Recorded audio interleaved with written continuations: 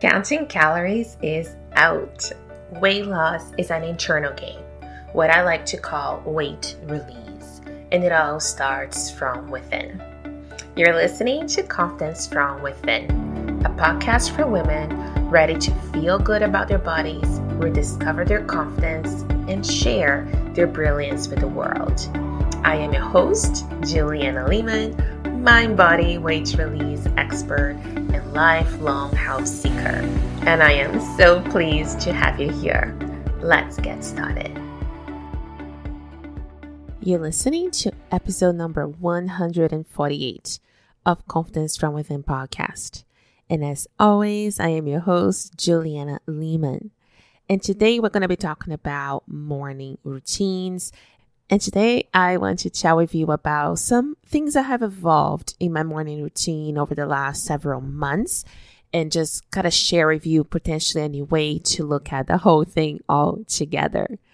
But before we jump right in, I would love to ask you to help us support the show. If you like the show and if you've gotten at least one small token or perspective shift, anything at all from listening to Confidence from Within, please consider taking just a couple of minutes to leave us a review or rate us on Spotify. So if you listen to it on Spotify, all you have to do is scroll to the top and there'll be a little star, and hopefully you would give us a 5-star review if you feel that's in your heart. And if you want to do it on any other platforms, we have made it super easy for you to do. Simply go to naturallyjoyous.ca/review. And that link will direct you to your favorite preferred podcast player. And we really appreciate your support. Now, let's start talking about morning routine. So I did record a separate episode about this, and that was episode number 82, quite some time ago. And in that episode, I described what at that time my morning routine looked like. So if you're curious, of course, you can go back. But I'll just give you the Coles notes.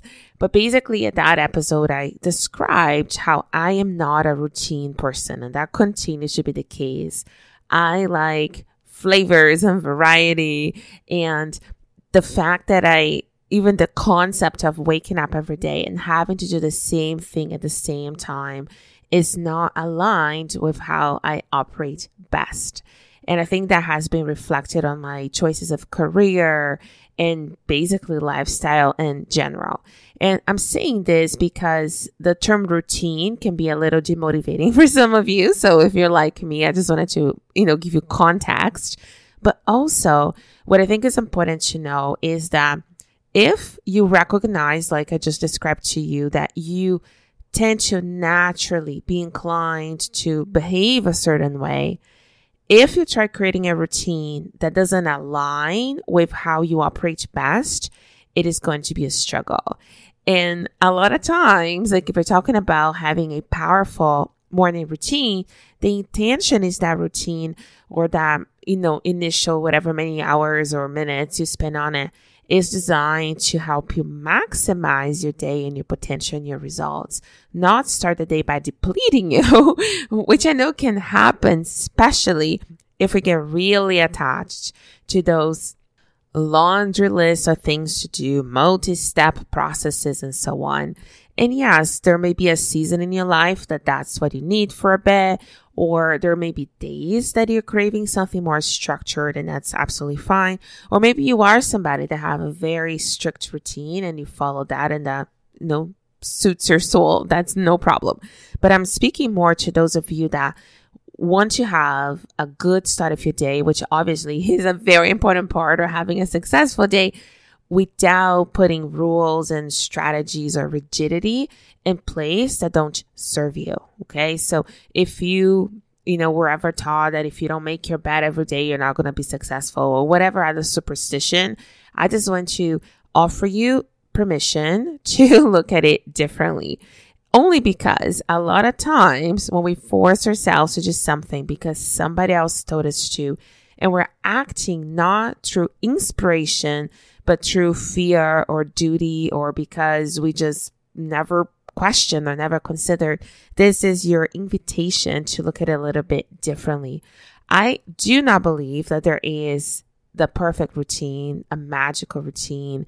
And even if you look at those people that are very successful, that, have maximized or close to maximize their potential, that's very much what I'm defining as success in this case. If you look at their routines, they're very different from each other, which means that there's probably not one overlapping perfect routine for anyone, because we are all so different. We're all beautiful expressions of life itself in different forms. We have different preferences. We have different inner priorities. So if you're disconnecting your routine from the priorities, what I believe happens is you start the day, and let's just say you're pushing and forcing yourself to do something that you don't want to do. But you were told by whoever that this is the way to have a great morning. So you start the morning outside of priority. And when I talk about in my work, the way I describe this, I call them energy bucks. So the visual, if this helps you, is like little golden coins or little hearts on them. And I am of the belief that we all wake up with X number of energy bucks, which is really our emotional capacity to go through the day.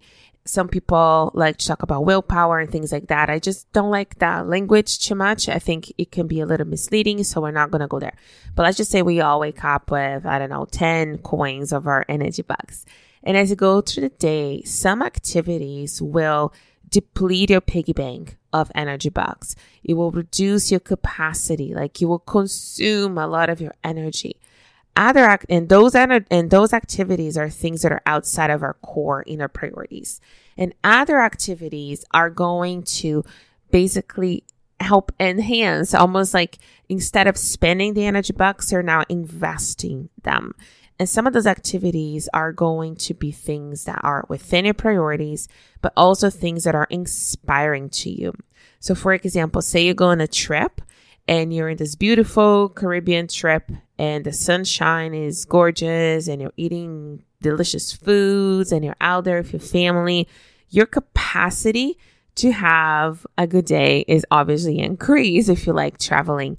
And you may experience that activities that would normally be very depleting don't happen, right? Because you're on the trip. So you feel rested, you feel much better. And people associate those states of being with being on vacation. I believe those states of being can be achieved in maybe not the same extreme doses, but in smaller doses in your day-to-day life, as long as you spend your days within your priorities, investing your energy bucks rather than spending them, because then you don't need to wait for a vacation to escape your life.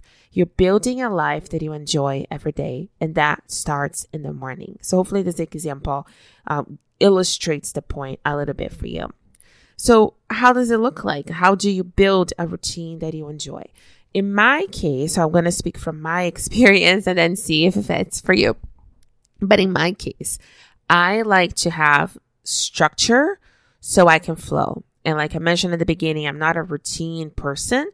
So the extent of my morning routine are just parameters of what I'm about to do. But I allow myself on a regular daily basis as I wake up to really tune in and feel how am I feeling and check in with myself, and then decide how am I going to fill that bucket that I created for myself. So earlier in episode 82, I described a slightly different morning routine because the things that I wanted to fill that time bucket with were different. But for me, the time bucket remained the same. It just has shifted what I do with it. So that's what I wanted to give an update on. So I still dedicate about 2 hours of my day to my morning routine, which I know sounds a lot for some people. And you may think, especially if you work 9 to 5, you may think that is impossible. However, I wake up 2 hours earlier. So I have adjusted. So I have moved my day a little bit earlier and go to bed a little earlier as well. So I carved myself the 2 hours so that I can commit to them. Not so much commit, but I can dedicate those 2 hours to my well-being and my personal care without feeling like I am, taken away from something else I should be doing, because I've been building my life over the years so that I can live the life I want to rather than the life I have to. But I understand if you have a more rigid schedule of work, Then when you carve your time may be a little different. So, do whatever feels right for you, of course. But in my case, I wake up earlier so I can still have that shower block. The main difference is that now the morning routine itself doesn't start as the first thing in the morning. And it's interesting because I have been practicing a more advanced fasting strategy that I fast in relation to my hormones and where I am in my cycle. As I entered perimenopause, I really dedicate a lot more attention and time to understanding my hormones and how to eat and sleep and do all things according to it to really help support my body naturally. And with that, my breakfast has shifted some days of the week. So again, I'm not going to get into details of that. This is something that if you're interested, I really recommend you book a call so we can chat about it and I can give you more details to see if this is right for you. And if you're at all interested, go to naturallyjoyous.ca/call and we can chat.